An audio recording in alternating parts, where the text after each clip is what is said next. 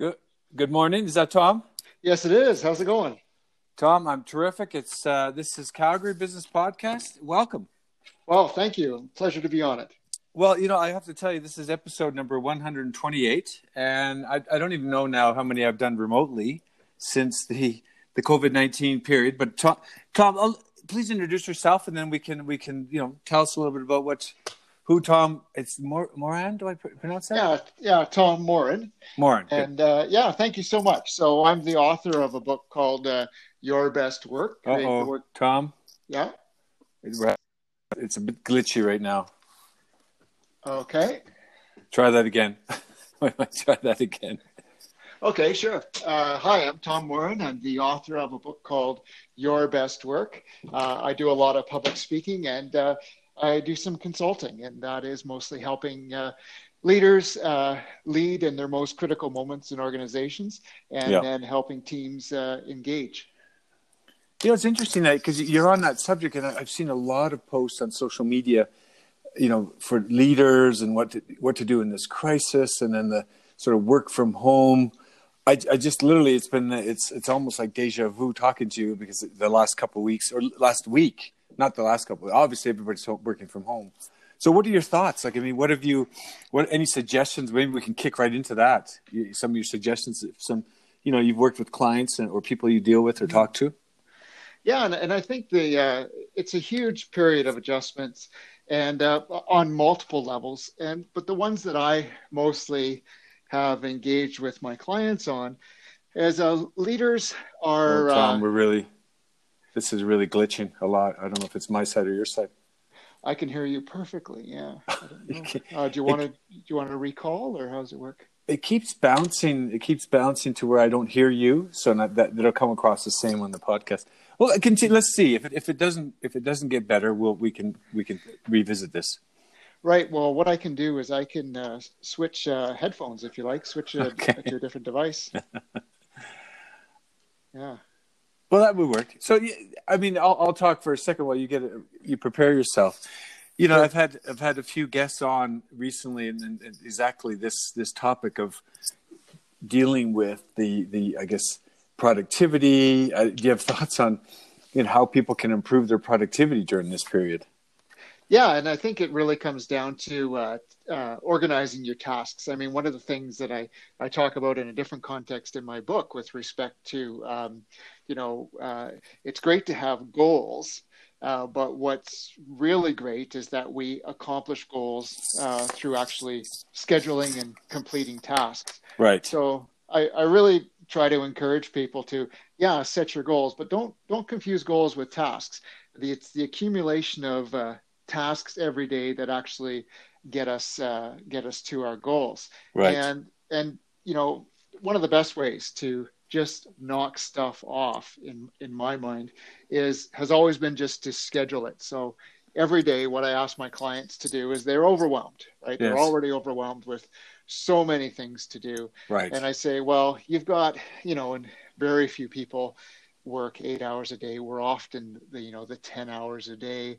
At least that's our duration before we start to really gear down and try to have a bit of family life. Right. But yeah, a to-do list is just a wish until you actually schedule them in whatever device you're using or planner that you're using. So you really need to, if you're going to make a phone call, is it 5 minutes to prep for the phone call? Right. Is it a 15-minute phone call? Is it 10 minutes to write your notes and make a decision? Well, all of a sudden that 15-minute phone call became a 25-minute endeavor.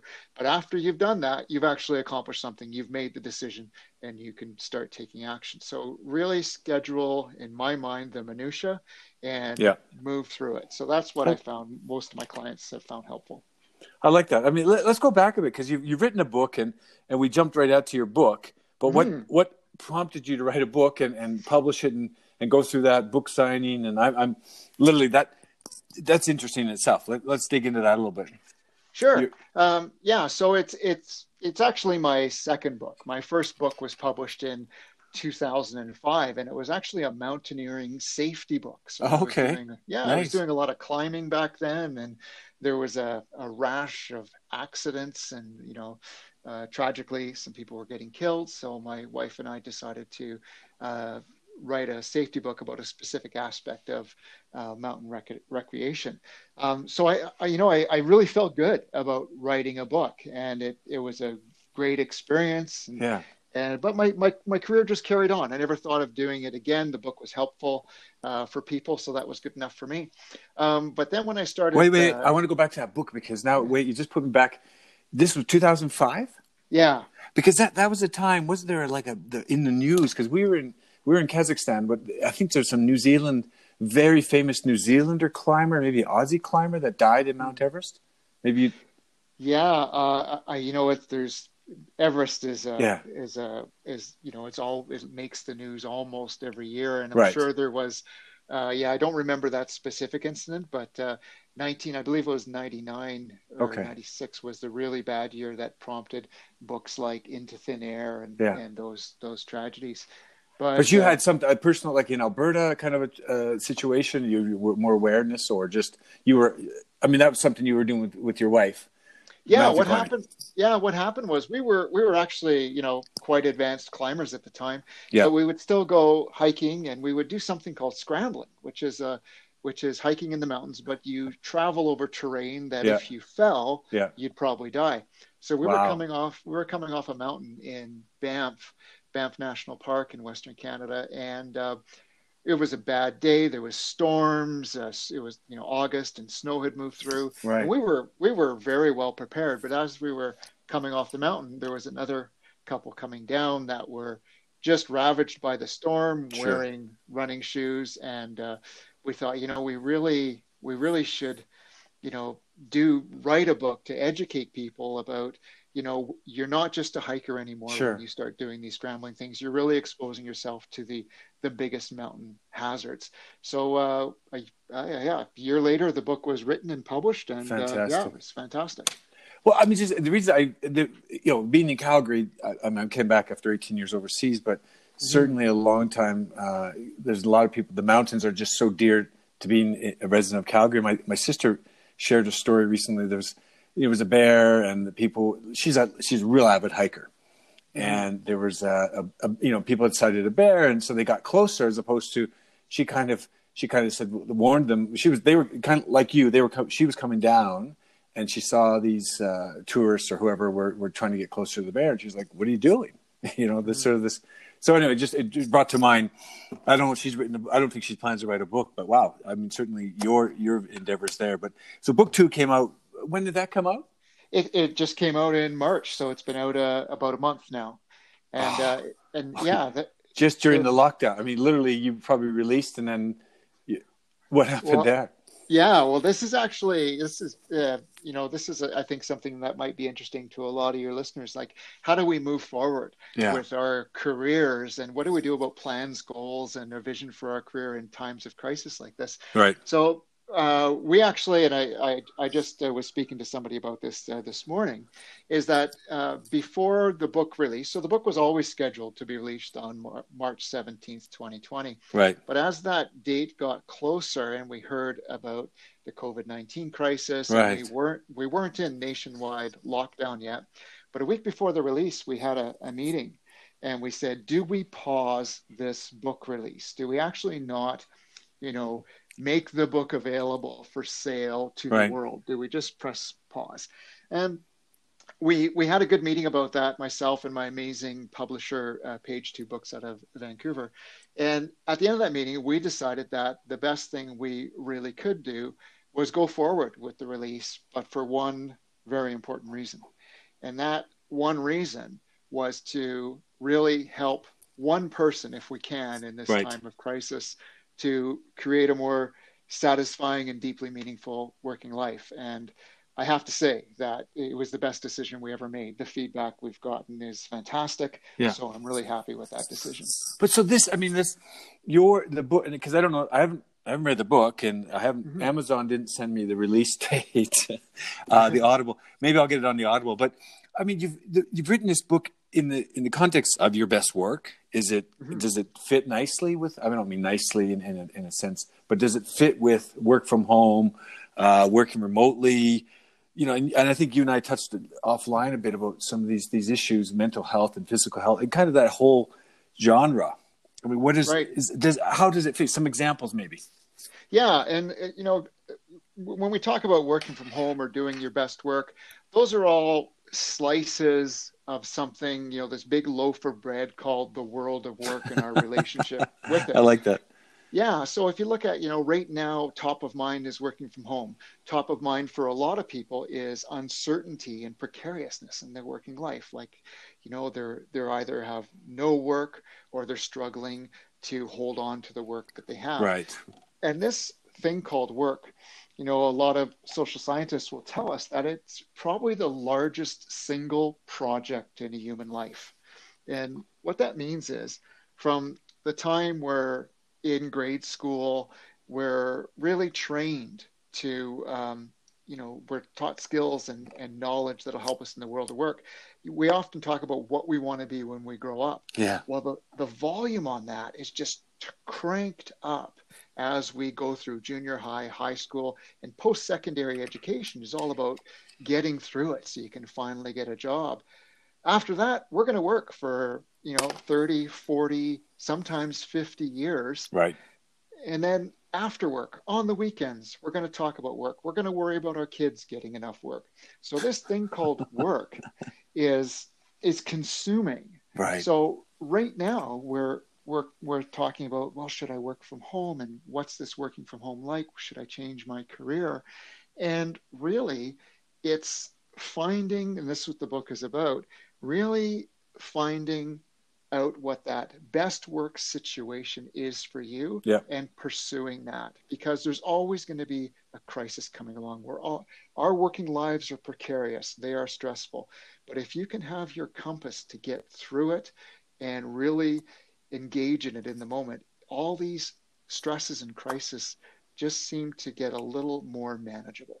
I got to think. Chapter 1, my first job. I mean, what is chapter 1? What's chapter the last? You can tell me all about in between, but what's the first chapter and the last chapter called? Well, the first chapter is called Dying for Work. Okay. And it really is about the stories that propelled me into my coaching and consulting career were that I was almost killed at work twice. Oh, wow.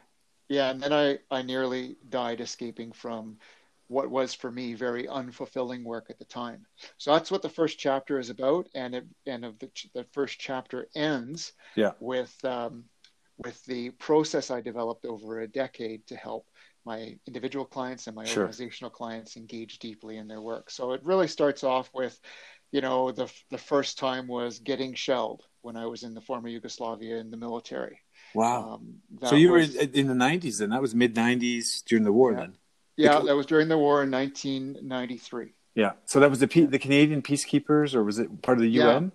Yeah, part of the UN. So I was attached to what's called the Princess Patricia's Canadian Light Infantry, or PPCLI. Right. I was actually an electronics technician in the military. And one day we were working in our maintenance compound, all surrounded with barbed wire and everything. Sure. And you heard that whistle come in. And you knew that was a... Oh, yeah. Wow. So we, I dove out of my workshop that was on the back of a truck. I was taking cover under my truck because I was too far from the bomb shelter. And luckily that day, nobody was killed. So on our tour for 6 months there, we actually lost 4 soldiers from our battalion. But on that day, wow, we were fine. Well, that's so powerful. Were you in Sarajevo? I'd been there once in late... Yeah, we were west of there. We were in kind of the Croatian Bosnian border, a little south and west of Sarajevo. Wow. Yeah. No, I was there in 2000 for work. I went for we were in Albania. Can you imagine? Not far. We took 18 month stint in Albania, but wow. I mean, just so you literally were in the thick of the war and the battle. Yeah. Yeah, and that was what's funny is after it happened, and everybody was fine. I mean, we all took cover, and then it seemed to be over as quickly as it started. But I remember standing in the middle of our compound a few minutes after it was over, and when you think of what should be the first thought that comes to your mind? Well, I don't know what should come to your mind, but I know for me, it's going to sound strange. I said, I need to find a different job. That's what came to my mind. It Yeah. was all about Yeah. work. Yeah, my father had been in the military. I've been in the military for 10 years at that point, but it never felt like it was the right job for me. So I committed myself to change my working life in that moment. And after we got back to Canada, Yeah. about a year later, I got out of the military and started working in Western Canada. And So so that that's, I was, mean, that I imagine there's something you've touched on that in your book, in your best work, Mhm. because you Oh literally, yeah, that was a pivotal moment. It sounds like where you one of transition. three. Okay. One of three. Yeah. Okay. So what happened then is, you think you like you carry on with your life. Well, Sure. the problem was when I got out of the military, the only job I could really find was working on a drilling rig. So that's what I did, and I was thankful to get that job. It was well paid. Sure.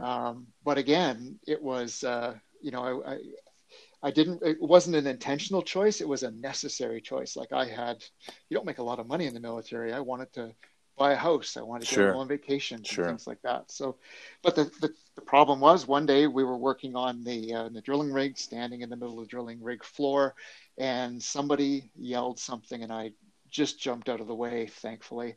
And what happened is my supervisor had accidentally released about a ton of steel that had been winched off to the side of the drilling rig. Crazy. Yeah, and as it swung, it just caught the back of my coveralls as I jumped out of the way. But if I would have been half a second slower, I literally would have been Gone sheared with in it. half. Yeah. Yeah, no, I would have been cut in half at the waist. There was that movie with the oil. It was called Oil, and it was I can't remember the actor, and it literally was the first drilling, 1860s or whatever it was. Right. And it was so vivid because I'd worked overseas in Kazakhstan and Russia with oil companies and so forth. But literally there was the drill pipe dropped straight down into the hole, and there was a guy down there, and it literally sliced him in half. Like, they didn't show that, but I could just, that power, because it just drops some hinge, some crane that's holding it up, and it is. Yeah. So it's a dangerous job now, and now 25 years later, sure, it's all automated. So we try to put as few people on that in the line of fire, as we call it, as possible on drilling rigs. But that was it. That was strike two for me. And again, yeah. So you got 9 lives because you have a third strike, and you survived that as well. Was that the mountain one? Then that was the mountain. Yeah, the mountain one. So, and what I did, I thought I got to get a job that's safer. So I literally jumped in my truck after that incident, and I drove to Calgary. Yeah. And I took my coveralls off in the parking lot of the Southern Alberta Institute of Technology. That's safe. Yeah, I would say. Yeah. And I walked in and I looked on their bulletin board and I said, I got to go to college. So there was an opportunity. There was an opening. And so I enrolled in that program, and 2 years later, I had an office in a high-rise office building downtown Calgary, working away. So I changed my working life again, but not really that thoughtful again. It was all about survival. Sure. But yeah. And well, it's incredible. Everything, like you said, your book really sounds fitting if you take your best work, because it's all about, and as you said, you grow up thinking about your first job, when you're going to work. Your parents are talking about when you're going to work, even if you're in university or in college, or you're just graduating from high school. When are you going to work? What job? Even my 14-year-old, we were looking around just before the crisis, just for a part-time job, like something. A lot of kind of good intent, and then the crisis hit, and so it's people are out there. It's out there. But I want to go back to SAIT because I was up there. I had Brad Donaldson up on the podcast, and I'd visit. I hadn't been to the campus for obviously many years, and there was a drilling rig right there. I don't know if you come to that parking lot. I don't know how you're traveling from the auditorium is, and there's that literally right there. I parked next to the auditorium, and I walked, and there was a drilling rig right there on hand to teach the students. But anyway. So you've written a book. You're also a teacher you're instructing up at Mount Royal. You're at I mean, my I do multiple things as much as I can, because they're just so important to me now after I finally kind of sorted out my my relationship with work. So yeah, I teach organizational change management at Right. Mount Royal University. I teach a master's course in it's an academic course at Royal Roads University, and those are just a couple days a year for each one. But Okay.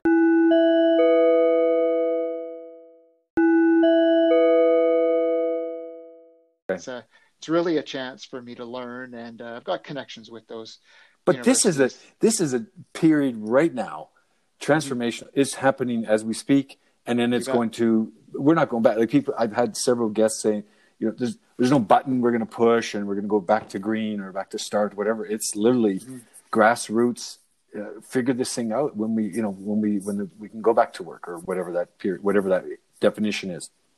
Right. Yeah, I think this is one of the events. I mean, it's always hard to really predict the future, but Yeah. I there's a couple schools of thought, and I'm sure your guests have said this, that if all of a sudden there was a vaccine tomorrow, and we could all start going back to work in a month, Yeah. maybe we go back to the old normal somehow. But that seems less and less likely as we move forward. So, as you get older and you look back on your life, you can see all these crises that seem terrible in the moment, yet you survived, and you maybe you just say, well, it was a big deal, but everything seems normal now. This might be one of them, but who knows? So we'll have to look back 20 years from now and see what impact this had. But well, I mean, if you take simple on a simple level, the schools. Not the schools. On a major level, you've got the schools, everything, global shutdown of all the way from grade K to 12 through university. It's incredible. It's a complete shutdown. And if people think that they're upset about the adjustments to their lives and their exams are not going to happen or their graduation is not going to happen, but this is a huge going forward. What are your thoughts there? Yeah, and I think it calls into question a lot of the way we've been doing things. If we just look at education, post-secondary education in particular, for example, it's a very I don't want to say traditional business model, but it's a business model that hasn't changed in a long time. So we've got these large estates, so mass, tons of acres with all these expensive buildings. Right. We've got residencies, parking lots, food, all those things that are sources of revenue for the institution. And now, when nobody's on site, but we can deliver learning remotely, it's very similar to the business world. We're wondering, what do we really need all this infrastructure and this investment going forward? But there's a lot of inertia there, so we'll have to see if we're really able to change. Yeah, I mean, I've been when I came back to Calgary and I heard a lot of the real estate downtown. This was in October. I think Mary Moran, which is a little bit different spelling than yours, but she's the the CEO of Calgary Economic Development.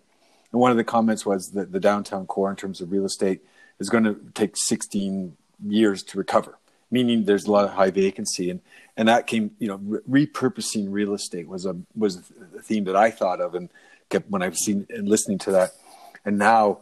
You've brought up the major infrastructure, and I'm thinking literally SAIT, and I'm thinking Mount Royal. I was up there, and even the U of C. It has dramatically shifted or changed to more buildings. Those more, and there's going to probably be a rethink of how to repurpose some of those, because if there's a hybrid, change to online, offline, whatever it is, you're going to have that real estate unutilized.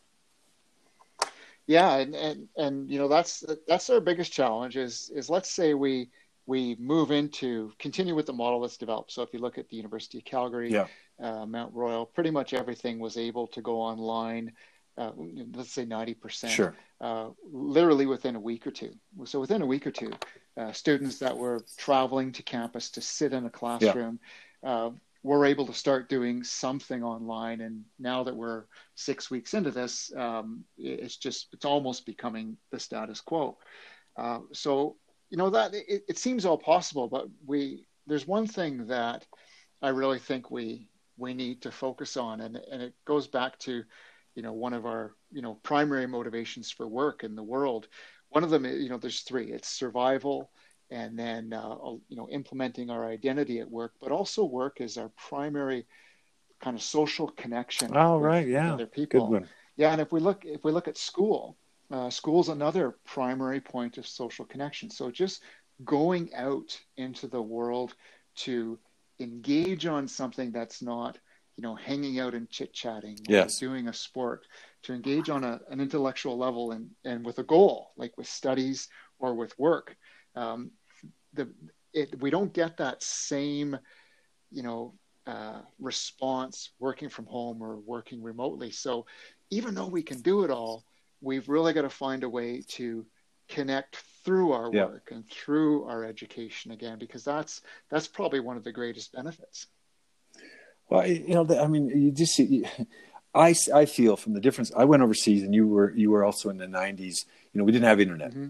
And the phone call, it was extremely expensive to make this call. Mm-hmm. This call for 25 minutes, it would have been off the charts in terms of your long distance phone bill. And even when I first moved overseas, 95, I went to Ukraine, and I do remember, some people talking about so it's not far, Bosnia and all that. It was not far, Mm-hmm. but the people that were going to that area, I was really remote, because even though I had the phone call, I wasn't calling a lot, and it was tough. It was isolated, not self-isolated, but I was isolated from my family and friends in Calgary. Mm-hmm. Of course, when I went back overseas in the mid 2000s, it was different. You had voice over internet, you had Skype calls coming, and you had to you were connected. And so I think you see today with the Zoom calls, people do feel more connected, even with all the being isolated, work from home, and the things they're doing. Sure.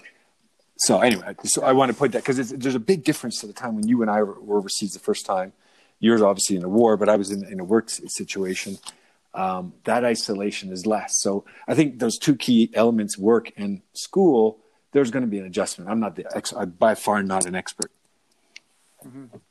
But that isolation, yes, we're better. We've moved forward, but just imagine right now that you're a person who perhaps lives alone. So you live in a apartment building or a neighborhood, and you've got your own house, and maybe you know your neighbors. Who knows? But every morning for the past so many years, every weekday morning, you were able to go into the world where there's literally thousands of people in, let's say, a downtown Calgary, within a block, and you're able to pass by people. You're able to talk to all your coworkers, and then when you came home, you had your quiet time. Well, imagine right now that you're maybe the one person who, let's imagine that person living at home by themselves. At least they're connected through their work. You lose that social element, But imagine if they lost their work right now, how tragic that would be. So when we look, and there's many people who have. So living alone right now, at least I was connected through Zoom, and I had a purpose to get up in the morning. Now, if I've lost my work and I can't even go outside, the impact of work on our lives now is, the volume on that's been turned right up. So, I mean, what do you say? So here you go. Does your book come into play, or just your work that you've done? Does it come into play? And what do you say to someone? They've just lost their job and they're isolated and they can't go out. I mean, you're just hit with the mother load. You are hit with the mother load. And it's hit with the mother load in 2020. Yeah. Your brain is, and like normally, and we're going to go into survival mode. But I would offer that it can happen again in 2022, 2025. Right. And if you, to go from survival mode to survival mode and just have these periods of, thank God it's over in between, that's kind of how I lived my working life. And it was draining and exhausting and very unfulfilling. So what I talk about in the book is, we all know we work for survival, and there's all kinds of things we have to do, but we can start taking a little control of our working lives. We can start designing it so when things like this hit, they're not as psychologically devastating. We still might be impacted financially, but because and this is what I talk about in the book, designed this vision of a working life, we're able to get up every morning and still do something about it. So it tempers the normal things that happen in the world of work. The world of work is up and down, boom and bust, crisis and not. But if we're just a feather blown in the wind by that, and there's nothing else that we have with us about work, then that's the story of our lives. And what's happening to me right now. My business is being challenged. I've got clients who have had to scale back, but thankfully, the way I structured my working life and helped other people do the same, we're able to keep moving forward, knowing that we've got this career vision that we're working on daily, and it almost seems slightly bulletproof, if that makes sense. So I'm just, if I'm going to put myself into the shoes of someone who maybe hasn't had that opportunity to have the vision, or spent the time online, or done not self-isolation, self-working or self-educating, through the internet or whatever it is, free courses or paid courses. What do you say to a 45-year-old man or woman who literally is in that situation? Kids are graduated or in university. Everyone's they're ready to do this design. Do they need to read your book, or can you give them a tidbit from the book? Oh, yeah. I can always give them advice, recommendations and information, and I can do that right now. So I think the most important thing is that if you find that you're dissatisfied with your working life, and I don't mean that you're upset right now that your wages have been cut back, you can't find work, but if you find that even in normal times, work is getting you upset, right? Because there's a lot of people who are unhappy with their jobs, but it doesn't make the rest of their life unhappy. So those people say to me, Tom, I don't know why you concentrate so much on this thing called work. My job sucks, but I'm perfectly happy. And I say that's good, because you've got other deep sources of meaning in your life. Work is not important to you. But if somebody finds that their work is making them miserable, then it's time to accept that work is an important source of meaning in your life. And society doesn't give us a lot of permission to find work deeply meaningful. We're all told that it's, the most important thing in life is family. The most important thing is community. The most important thing is whatever. Well, for some people, it's work. And when they feel bad about work, they almost feel guilty. Well, why should work be so important to me? Let that go. And if you want work to be important to you, let it be important to you. That's step number one. And then once you find that work is important to you, there's a bunch of ways that we can improve our working lives. So the first thing that I ask people to understand after they accept that work is they're going to allow themselves to care about work. The next thing is to realize, and this is a bit challenging for some people, is that all work is equally valuable in society. And we've seen that in the last few weeks. If you would have Googled top 10 most meaningful jobs a month ago, maybe even still, you would have not found grocery store clerk or truck drivers, delivery. Yeah, exactly. Yeah. Right. You've never found that. So what we live in a world that tells us or teaches us what's more valuable, what's more responsible, what's a better job to do. And what happens is if the job that you want isn't on that list, or you're trying to do a job on that list and it's not meaningful to you, you're kind of set up for failure. But as soon as you realize that all work's equally the same, and I've got to give myself permission to see even my work right now, which is writing, speaking, and consulting, I know that's no more valuable in the world than any other job. And yet when I say that, there's one thing about humans that is universal truth. We care about stuff that probably doesn't matter, and that's okay.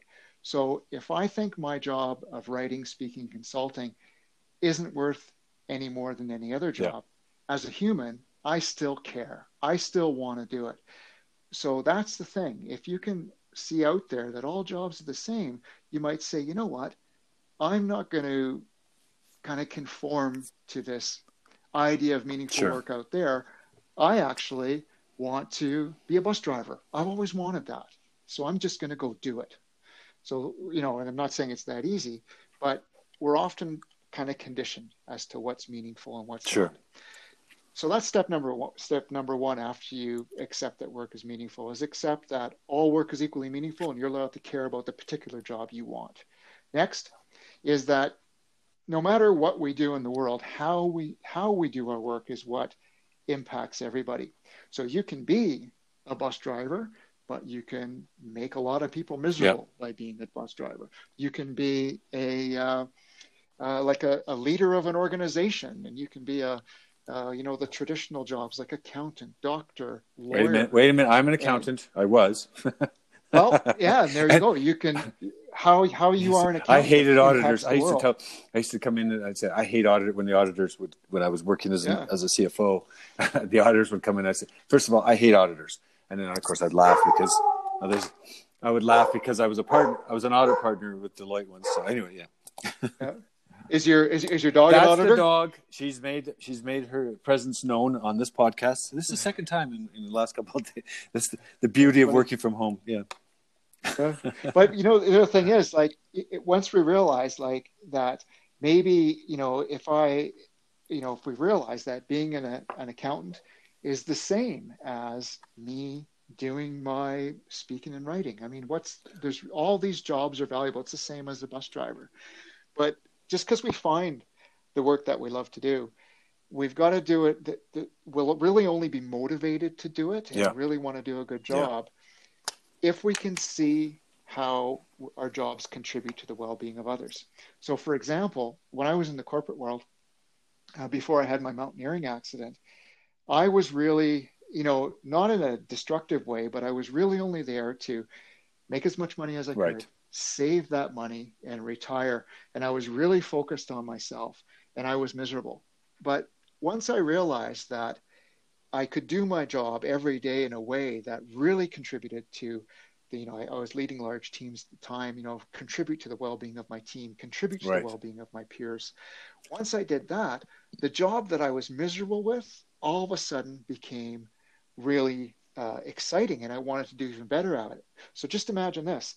You finally accept that work is meaningful to you. You finally accept that you want to be a bus driver and you're going to go do it. And then as a bus driver, you do it in a way that contributes to everyone else's well-being. It just reminds me, a lot of it's about self-esteem and self-image and self-awareness. And it's probably what you talk about in some of your classes and instructing and maybe in your book. But when you talk about the bus driver, there was a story, and I don't know how long ago it was, but it was a guy somewhere in the U.S. and he literally told stories on the bus, or he did facts, almost like a tour guide. I just wish I'd saved that story, because now it's so fitting, not just because of the podcast, but because the driver, the people that get in the Uber drivers or the people that have sort of been ignored, and suddenly now they're the most important, they have a story to tell. And I think that can come out. Maybe the guy's going to write a book, or maybe he's going to, or maybe you will write a bus and tell people the stories of I don't know. And just imagine that. So you've got a bus driver right there when he's telling those stories. It's not the fact of what he does. So it's not that he is a bus driver that really changes the world.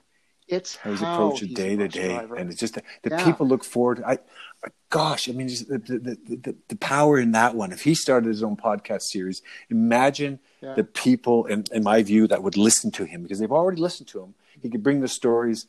There was a pilot we worked with we lived in Dubai, in Doha, in Qatar, and he used to do that on the plane before they, he would give them little points of history and jokes and anecdotes and so forth. So I said, you should put that into a book, or I'm going to get Tom. I'm going to give you guys offline. I'm going to put you guys together, because those are powerful. The stories that people tell in their lives. So you've got many pivots. And I'd like to get, maybe our listeners can approach you offline and go through your other steps. But look, you've had so many pivots, and this is another pivot, and I'm sure you're gonna take that away. But look, what do you as a takeaway in this pivoting time?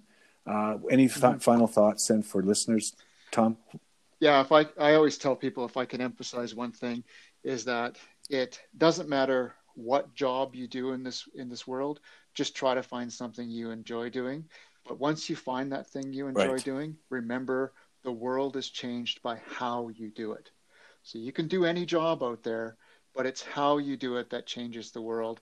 And you'll be most motivated to do whatever you choose when you can find a way to contribute to well-being through your Yeah. work. Wonderful. Well, Tom, look, it's been a pleasure, and I thank you for coming on to the Calgary Business Podcast. And there's a real business element to a lot of you, 99% of what you've said today. So thank you for that. And what are you? Sorry, one last thing. You're doing a PhD study. It looks like. Yeah. So I'm as part of my continual learning. Yeah. After my mountaineering accident, it's happened in 2008, took me years to figure out what I was going to do.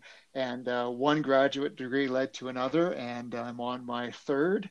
And it's just how I engage with new ideas. The best thing about doing these degrees is it gives you structure. You're kind of forced to learn. So it forces me to read. Well, your schedule. That's a goal. Your schedule. We're going to schedule that for another podcast. You can tell us about your thesis or your dissertation. We can talk about that. But Tom, thanks so much for being on today, and stay healthy. Yeah, my pleasure, and thank you so much for having me. It's been a lot of fun. Thank you. Have a good day. Bye-bye.